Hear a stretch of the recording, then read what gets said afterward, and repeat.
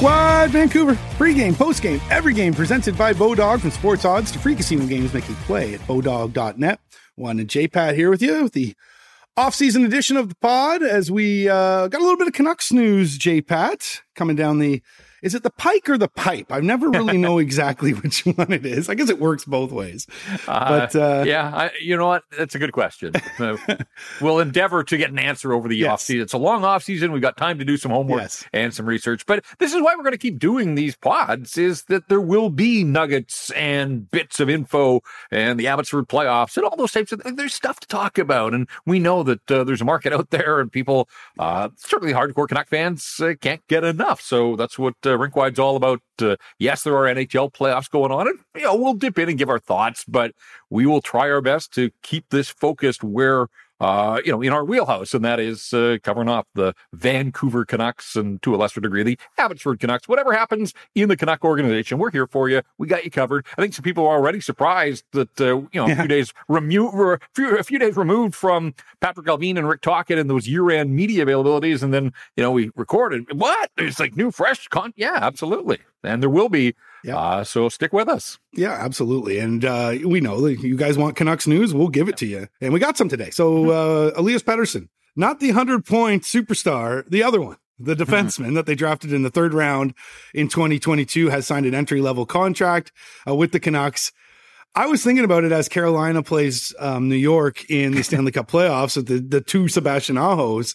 Has there ever been a team with two players with exactly the same name on it? Like, I know there's two Matt Murrays in the NHL nowadays as well, two Sebastian Ahos, as I mentioned, but ever on the same team. And of course, the defenseman Elias Pettersson's got a ways to go here before he'll be with Vancouver. But can you think of anyone on the top of your head that played together? Yeah, well, I mean, the Canucks had two Greg Adams for a while. Oh, that's right. And they were both forward. So at least there's a distinction here that one of the EPs is a forward and one's a defenseman. But yeah, Greg Adams, Greg Gus Adams, and Greg C. Adams. That's right. Both BC boys. I think Greg C. Adams was from the island, Duncan area, and Greg Gus Adams from the Kootenays. So we've been down this road before in Vancouver. And as you said, there's a ways to go before EP2, the defenseman.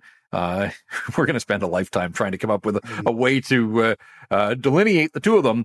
But look, everything about this is a good news story for the player and for the organization. This is a third-round guy that played in the World Juniors, played in the SHL, has developed to the point that the Canucks wanted to get him signed here. My understanding is that he's going to play another year over in Sweden. He just turned 19, so he's got another opportunity to go back and play the World Juniors next season. And, he was here for the development camp last year at UBC. I would imagine that he'll come back and do the same thing this summer. And again, just continue to familiarize himself with the organization. But, he profiles as a guy that's got a little edge to his game, plays a physical style, certainly doesn't shy away. And, we always say, man, it would be nice if they had more right shot guys. He's not one of them. He's a lefty, but I think they're high on him, and I think he has taken strides since he was drafted and will continue to develop. And so, good for him. And we've got time here to continue to work on the proper nickname that's going to allow us to know immediately who we're talking about when we're talking about the other EP40. I don't know if I'm there with. I don't know if I'm there with DPD. I don't know. I don't know if I quite like that nickname. I like giving him uniform number 42, and then he could be EP42. Yeah, I like that. Mm-hmm. That works, actually. It does work. Yeah. And forgive my ignorance, by the way, because the Greg Adams that I knew well, I hated when I was younger because, of course, I was growing up in Ontario at the time, and all I can think about is that Game 5 OT winner that he put on the Leafs way back. But yes, you're right. Sure. The two Greg Adams. One of them, though, didn't pan out quite as well as the other, right? So we'll see about the Petterssons, though. Maybe Elias Pettersson 2 or EP42, if you will become a legit NHL player. But he's taking the steps now. Yep. Christian Wolanin, by the way, and we mentioned this as well. We wondered whether he would win the top defenseman award in the AHL, the Eddie Shore Award for the AHL's most outstanding defenseman. He won it. 55 points in just 49 games with Abbotsford, 1.12 points per game the highest in a defenseman in the AHL since the 1999-2000 season when John Slaney had 1.22 points per game. John Slaney, Newfoundlander, right? If I'm correct. Yeah, that's right. Yeah. So there you go. Christian Wolanin putting up some historical numbers here. And we know that he got the contract with the Canucks. A good story for the Canucks. I mean, a guy that is definitely not a young man in this game, but a very good story for Christian Wolanin. Yeah, and I think in hindsight, now that he has earned this award, this distinction from the American Hockey League, maybe we didn't give him enough attention for what he did in Abbotsford this year. We certainly focused on the big league team. We were aware that he was having a nice season, but the fact that he didn't play an AHL game after the middle of February and still finished as the highest scoring defenseman in the league and, absolutely crushed it as Abbotsford's top scorer. And again, wasn't with the Abbey team after the middle of February. He was everything that this organization could have asked for in a depth guy that came in and he showed all right in the preseason. I remember he had a game in Edmonton in the preseason where the Canucks sent a completely inferior lineup to what the Oilers were icing as the home team. And Wolanin stood out. Like he had a really good game. And I remember there was buzz in the market then. And, he accepted his demotion. He went down to Abbotsford, provided leadership. He provided offense, played a lot for Jeremy Colleton. And then when they called him up, didn't look out of place in the National Hockey League. Yeah, it's going to be really interesting to see kind of what the future holds for Christian Wolanin. It was a really good year all around. And it's not done because he'll go and play in the AHL playoffs and be expected to be a leader and do all the things that he did when he was back in Abbotsford. But again, the Canucks without much cap space. So, do they have room for some of these guys that are on close to league minimum contracts next year at the big league level, even if it's as a depth guy, or, does he go back to Abbotsford and then bide his time and wait for the call? But he's shown well this year.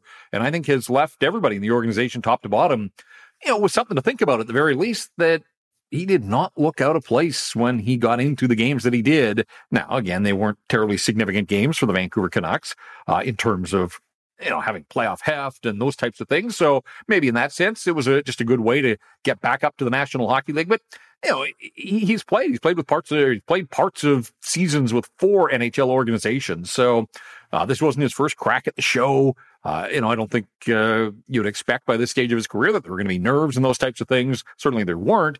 And, he just came up, skates well, moves the puck, and he'll do that in Abbotsford here in the postseason. And then, we'll see. He got the contract. He's already, he earned the extension. Then the organization wanted to keep him in the fold. So, yeah, really curious to see how much we see of him at the NHL level next season. Been a bit of a tough slog for him as a professional. You mentioned the 4 teams that he played for: Ottawa, LA, Buffalo, and now Vancouver. He was a 4th-round pick back in 2015 of the Ottawa Senators. However, didn't play a heck of a lot with the Sens and sort of dipped. He's been a depth guy throughout his whole professional career, sort of dipped down back and forth. But even games played down in the AHL, he didn't get a whole lot.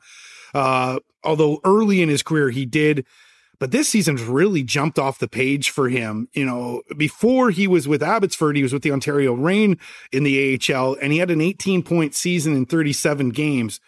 Then this one, a season later, jumps off the page, 55 points in 49 games, 28 years old, 2 more years left on the contract that he was given an extension on at 7.75. We talked about just the depth of the defense and how, the Canucks are going to have to live in a world where Oliver Ekman-Larsson is going to be a part of it. But we also suggested that, maybe some load management might be right for OEL going into next season. That's where a player like Christian Wolanin can really help fill the gap for the Canucks. Yeah, a couple of things on Wolanin. First of all, if you look at his Hockey DB page, and I'd have to go back to confirm this, but really, when COVID hit, and we know that it interrupted a season, and then there was the bubble, and then there was the, all Canadian division and the other playing within division. He just didn't play much hockey. He must have been a taxi squad guy. Yeah. Because you look at sort of those years there where COVID, 9 games, 15 games for the Ottawa Senators in 2021, but, 1 and 2 games in the minors. So he just wasn't playing much hockey. That tells me he must have been a taxi squad guy. But you go back to his final year at the University of North Dakota. He led his program in scoring as a defenseman and was almost a point-a-game guy at Nodak then, and played with Brock Besser played with Troy Stetcher, so he had some ties to guys that obviously have been parts of the Canuck organization as well. And look, for years, the Canucks had nothing in the system. Now they're starting to add volume. And the question is, who's going to separate themselves? So they're taking all these swings and adding lots of pieces. A lot of them are younger guys, like Elias Pettersson, the defenseman. If he plays another year in Sweden, he's still a year away from coming over to Abbotsford and then probably would have to work his way up through the ranks. But, the guys that they brought in at the end of the season in the NCAA, like, it'll be really interesting to sort of see how it all shakes out. But there's this volume play where the Canucks are hoping that somehow, some way they hit on somebody. And, that's going to, I guess, add a bit of a hurdle for a player like Christian Wolanin. Like, Akito Hirose probably comes in and immediately is above. He's a few years younger, doesn't have the NHL games on his resume that Wolanin did, but the organization liked him a lot, and, we'll see where it goes. Whatever. Wolanin is no stranger to this. Like, I think he has always dealt with the fact that he's close, but not, right there as a full-time National Hockey Leaguer. Whatever the case. I mean, again, I just think the way that he's embraced the role that he got down in Abbotsford, I heard him talking about being named the defenseman. Just seemed really appreciative of the opportunity and everything that they're putting together out in Abbotsford, and said he wanted to be a part of that. And, I'm sure he's looked to as a mentor just because he's a little bit older than a lot of the guys in the American Hockey League. So, yeah, I don't know ultimately how many games he's going to get for the Vancouver Canucks, but I will not be the least bit surprised if he plays some more games at the big league level for the Canucks next season. You mentioned the AHL playoffs, which Wolanin will play in with the Abbotsford Canucks. It kicks off tonight against Bakersfield. Just taking a look at Bakersfield's lineup right now, and their leading scorer, Seth Griffith, at 60 points in 72 games. There's a few familiar names here. Justin Bailey, 32 points in 52 games there. All three games, though, will be in Abbotsford, which is a treat for the Abbey fans, I think. And I love that rink down there, by the way. I know you and I were there for the preseason. I just like little barns. I think they're really great to play in. Everybody's on top of the game like that.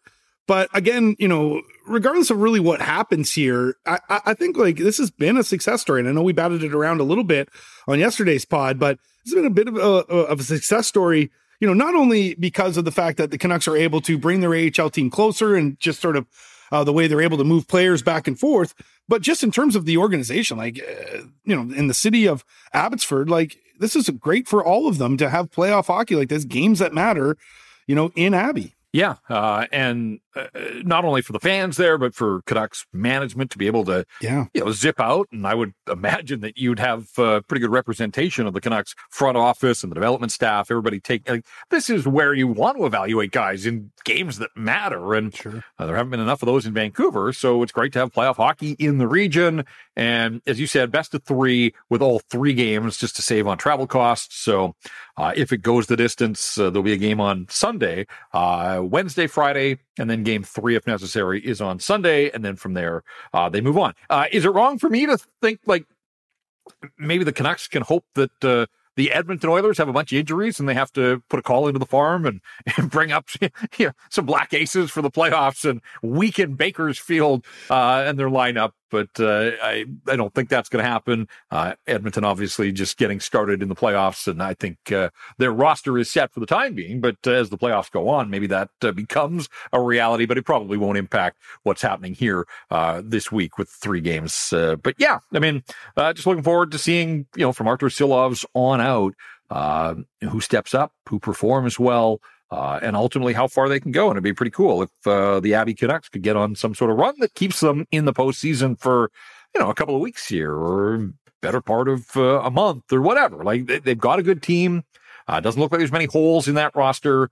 And I think the best thing is that it's on the backs of a lot of younger players this time around rather than, the guys that are lifers in the American Hockey League and sort of, we talked about Wolanin, but beyond that, it's not a team that is stacked with 27, 28, 29-year-old guys, the guys that Canuck fans are excited about, whether it's a Linus Karlsson or Nils Höglander, or we talked about Klimovich yesterday. Arshdeep Bains got a name check from Patrick Alvin the other day. So, those are the guys. Let's see what they look like as pros in the playoffs. This is new for a lot of these guys, and this is where legends are made. Playoff hockey, whatever level, this is when you want to step up and stand out. So let's see who sort of grabs the opportunity and runs with it for the baby Canucks. Maybe they can sneak the real Elias Pettersson into the lineup. Yeah. Oh, we signed him. 3-year entry deal. The BC Lions are back in the playoffs and hosting the Calgary Stampeders on Saturday, November 4th at BC Place. Kickoff at 3:30 p.m. Looking forward to this one. Playoff football, BC Place. The Lions and that offense with Vernon Adams at the controls and all of those weapons he has in his receiving core. And you just think about the atmosphere in that building with the fans behind them. The dome will be rocking. Should be a ton of fun. Tickets on sale now at bclions.com. And check this out. They start at just $30. And kids 17 and under can get in for $15. So bring the noise, fill the dome. Applewood Auto Group is celebrating 25 years of business, making the car business and our communities better. Applewood offers the best in-class experience whether you're looking for a car, service, or to join our team. Come find out why it's all good at Applewood. Visit us online at applewood.ca today.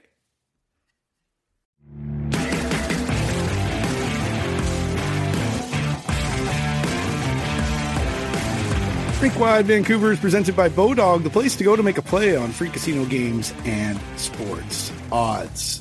For those that don't know, J-Pat has been working with the Hockey News, doing some articles up there, so be sure to check out what he's been doing. But you got a top 10 moments article, which I thought was quite intriguing from the Canucks. And I don't want to dive into all 10 of those moments, and I'll allow the listener to go and do that. Yes. But just what's a couple that sort of stuck out to you? I got a few that I want to add to your list, but give me a couple that stuck out to you. Well, just a little bit of background, first of all. Anybody that's been with us here at Rink-Wide knows I like moments, right? Like, rather than picking the game of the year or the goal of the year, I think it broadens the playing field a little bit. And so, yeah, before the season got too far in the rearview mirror, I just was like, you know what? I'm going to jot down some thoughts of sort of the lasting moments from this past season. And we all know there was an awful lot of drama. So this is on the ice, off the ice. It's things that stuck with me, things that were good, some were bad, things were out of the norm. Moments, snapshots. As I think back on this past season, what were some of the things that kind of tell the story of the season that was for the Vancouver Canucks? And I think without a doubt, and I'd be surprised if, I mean, to each their own, but I'd be surprised if other people didn't agree with the top of my list was really the end of the line for Bruce Boudreau and that moment against the Oilers, the crowd's chanting, Bruce, there it is for the final time. And he's tapping his heart as the team is crumbling around him. He knows he's a dead man walking. Yeah. It was just so bizarre. And, anybody with any empathy, you had to feel for the man in the moment. He knew that this might be the last time he coaches in the National Hockey League, and he had been put through the ringer. And so for me, that was sort of the moment of the year. And I think really, if you look at this year, it was pretty dysfunctional, right? I mean, they had to fire a coach. They got off to the 0-7 start. There was just so many twists and turns.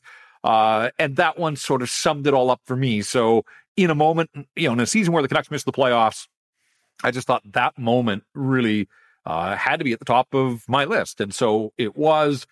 It was followed pretty quickly by Bo Horvat's trade. Anytime you take a 10-year guy that's part of the organization, drafted, developed, becomes a captain, becomes a goal-scoring ace on the power play and everything else. And we knew that it was coming, but you didn't know when, and got to the All-Star break and kind of scattered. I mean, I went to Palm Springs, you went to Whistler. We kind of thought there was a little break in the action. Nope. We had to work. Exactly. So I just think the significance of the trade, the timing of it signaled we thought that they were kind of throwing in the towel on the season, all that kind of stuff. The Horvat trade was second on my list. And then Elias Pettersson getting to 100 points. I mean, we charted it, we tracked it. We did a post-game pod the night it happened, game 81. In Anaheim, ultimately added to it with a goal in the final night of the regular season. But it's significant because I think it's the first of probably multiple 100-point seasons, you hope, for Elias Pettersson. Yeah. So, I just think it's a number. Obviously, there were a bunch of guys that got there this year. Scoring was up around the league, but that doesn't diminish the accomplishment at all. So, I wanted to make sure that I had that pretty high in the list. And again, this, it wasn't the 10 best moments of the season. These were just memorable moments that are going to stand the test of time as I think back on the season that was for the Vancouver Canucks. So, I kind of worked through it. I had the night that PD capped his that comeback against Montreal when they were down 4-0 in the first period and then up 5-4. And then, oh my God, they're trailing again. It was 6-5. And then wild night. Mike Matheson, the tie in there to what happened back in PD's rookie season in Florida when he got the body slam. So that was certainly a moment that stuck with me. JT Miller slamming the stick in Winnipeg, trying to get Colin Delia to go to the bench. Again, it was a moment. There was a lot of moments this year. Sorry to cut you off. There's a lot of moments this year where the hockey world was watching Vancouver. Oh, absolutely. We kept talking about the volume around this team was just so noisy. Yeah. So Miller slamming his stick. It was out of the norm. It's not something you see in game.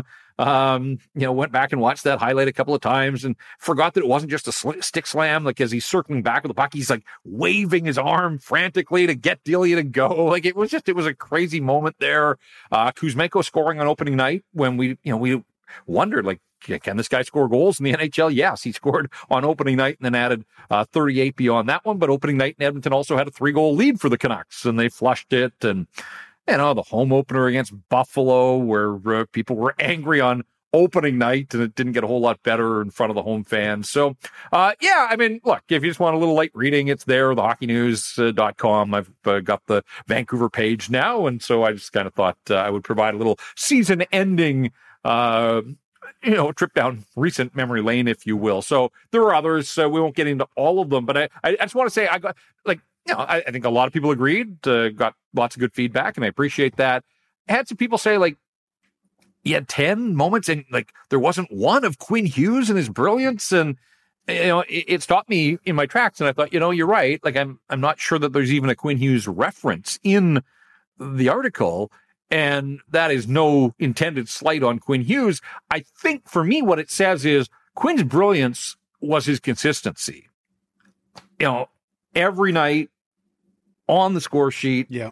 I think it took him 30-some games to score his first goal. And when he did, that was, a moment when he circled around the San Jose zone in that game right after Christmas and finally snapped one home.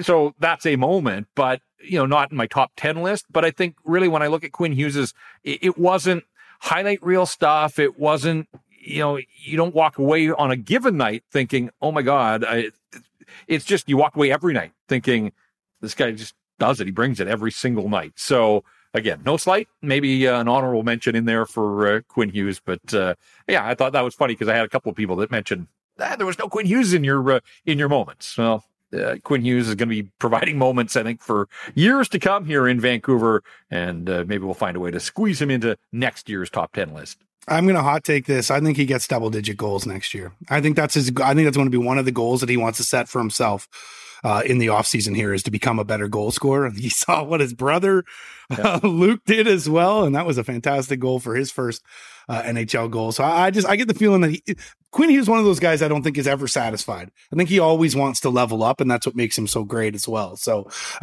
you're right about him though. There's going to be so many moments with him. Just always just fantastic passes, stretch passes. The guy he has so many of those in a season. So I'm with you on that one. Hard to sort of pinpoint it when it comes to Quinn Hughes. The additional ones that I had, I focused in a little bit on Elias Pettersson, the 5-point nights. He had 3 of them. They're all at home too, which is amazing.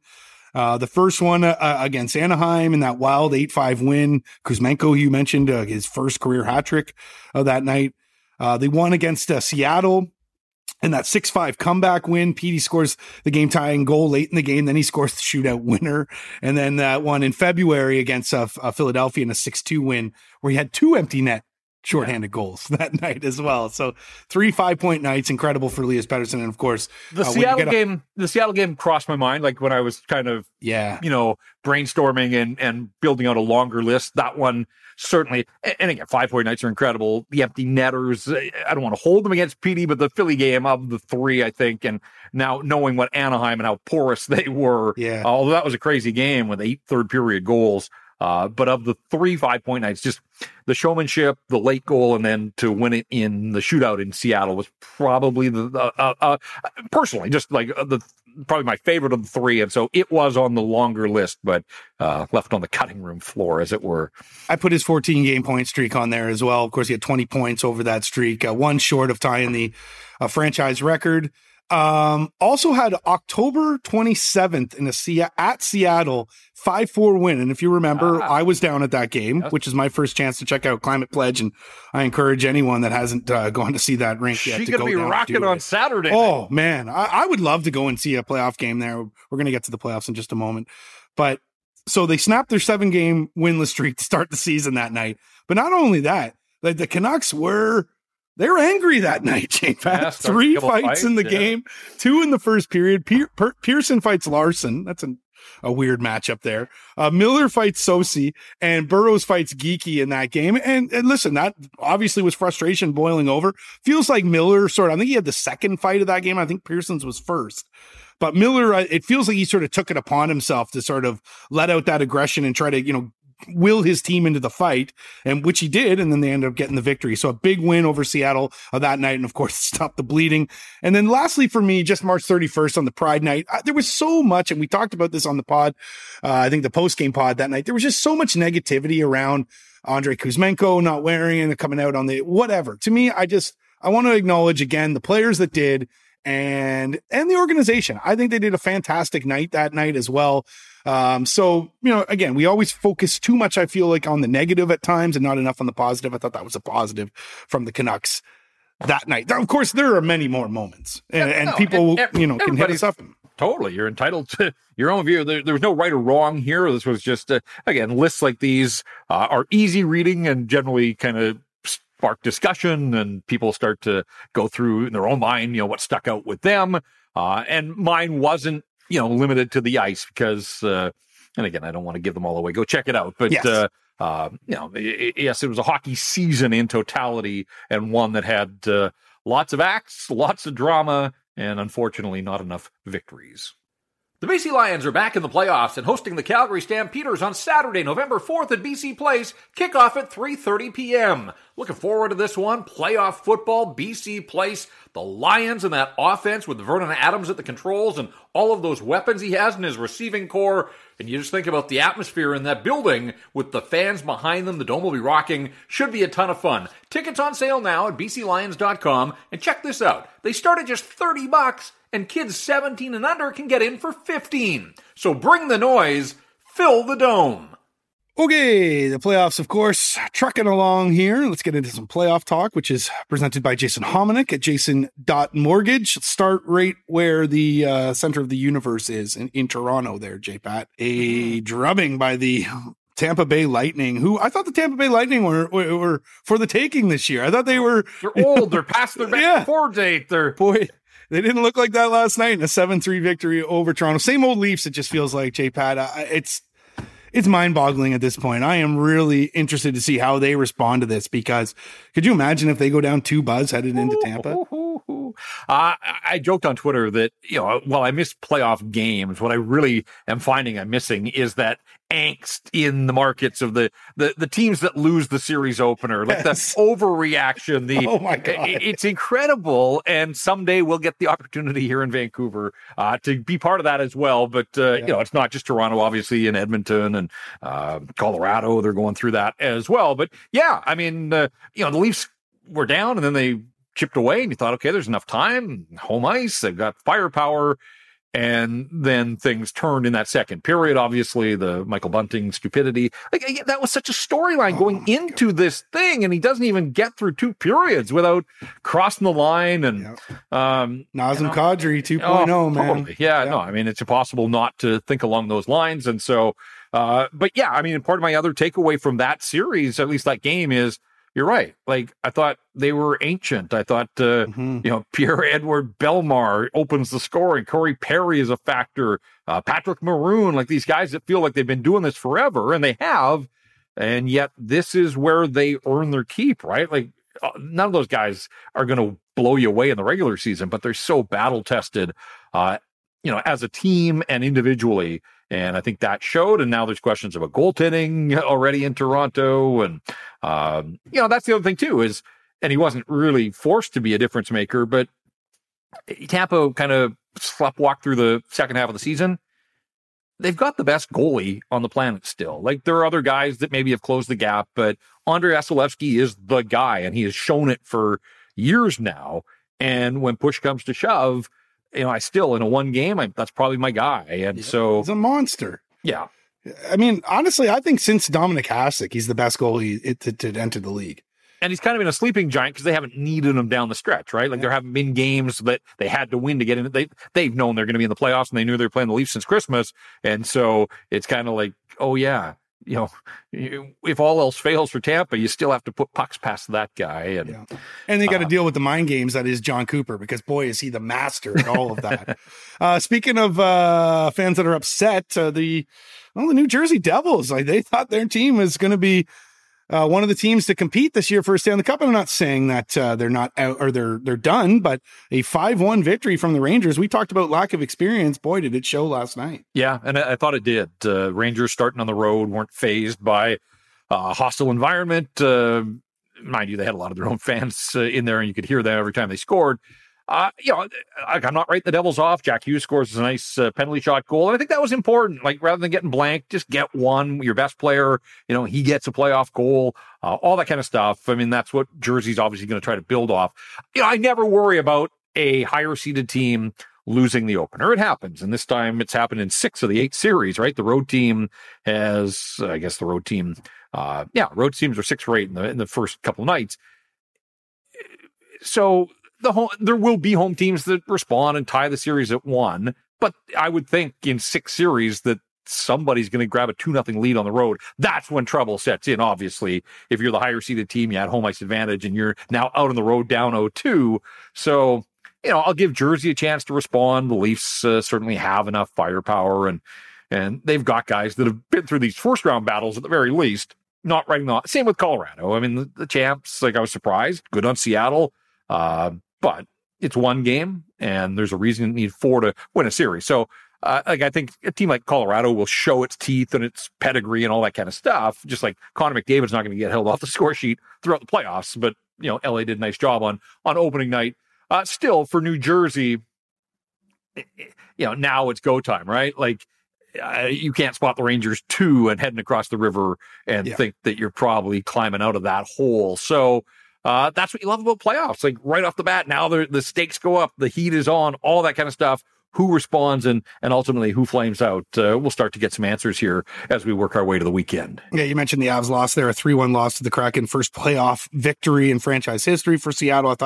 I liked the way Seattle played last night, actually. I thought they were in control of that game. And then Jets beat the Golden Knights 5-1. That's going to be a weird series, I think, just to begin with, because, I mean, everybody's always talked about how much firepower the Jets have, and they just, outside of, that conference final they made a few years ago, they really haven't been able to show it. And so they're kind of one of those teams you're like, what exactly are these guys? But on the other side of the coin too, I think you can say the same thing about Vegas too, right? So I think that's going to be an interesting series. Probably will go long. I was watching that game, and I was thinking to myself, like, Rick Tocchet, if he had hair, he'd be pulling his hair out. Because remember how just glowing praise for that Vegas defense, drooling how late in the season he looked over, and that's what he wants his Canuck defense to look like. And then they crumbled last night. And I was like, poor Rick Tocchet. He's like, hang on a second. Like, that's, but good on the Jets.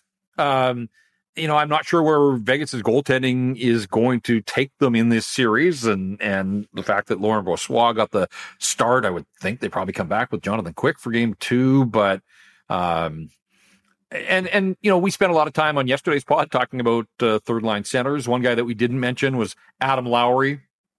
Yes, Adam Lowry, he earned himself a fairly sizable contract. He's been a lifer there in Winnipeg, and I'm not sure that I like 30-year-old Adam Lowry at $3.5 million or 3.25, but the idea of a 26-year-old Adam Lowry, like, sign me up. That's the kind of player, like, mean, face-off, penalty kill, has some touch and can score you some goals. Is not going to back down. Like, that's a piece that I think the Canucks are missing, a guy with some real snarl. and that can bring some edge to your team. So, yeah, I mean, we talked about all these other, that was a guy that we overlooked and we shouldn't have, because I think, again, not at 3.5, the Canucks aren't looking for that kind of player, but the Adam Lowry before he got the contract extension, I think would check off a ton of boxes for the Vancouver Canucks. Yeah, I think we should do a deeper dive episode into 3Cs, because I know we batted around a few names, but I think if we sort of really sunk our teeth into it, we could probably find a few more candidates. Well, as we did yesterday, I mean, we identified guys that are third line centers now with their teams, but most of them aren't available. And Adam Lowry's under contract for a bunch more years. So I'm not suggesting he's the guy, but the idea of that kind of player to me represents what the Vancouver Canucks absolutely could use. Okay, lastly here, Bodog best bet. I'm 0 for 2 now with my best bets here in the playoffs. I had Matthews and McKinnon both to score 1+ goals yesterday. Didn't hit on that one. Tonight, I'm feeling good about this one, though. Connor McDavid over 1.5 points at +125. Connor McDavid is not going to be not denied on the score sheet. We know that. But we also know the way the Kings play, and they don't give up a heck of a lot of goals. So we'll see exactly if LA can, hold down Connor McDavid for another game. But to me, I feel like he's going to get it tonight. I feel like Edmonton is going to even the series as well. So head over to Bodog and place your bet if you're feeling that one, or perhaps you've got something else you want to get to. All right, J-Pat, it's been another episode of the Rink Wide Vancouver podcast presented by Bodog. For Jeff Patterson, I'm Andrew Wadden. Remember, Rink Wide is the show that always scores.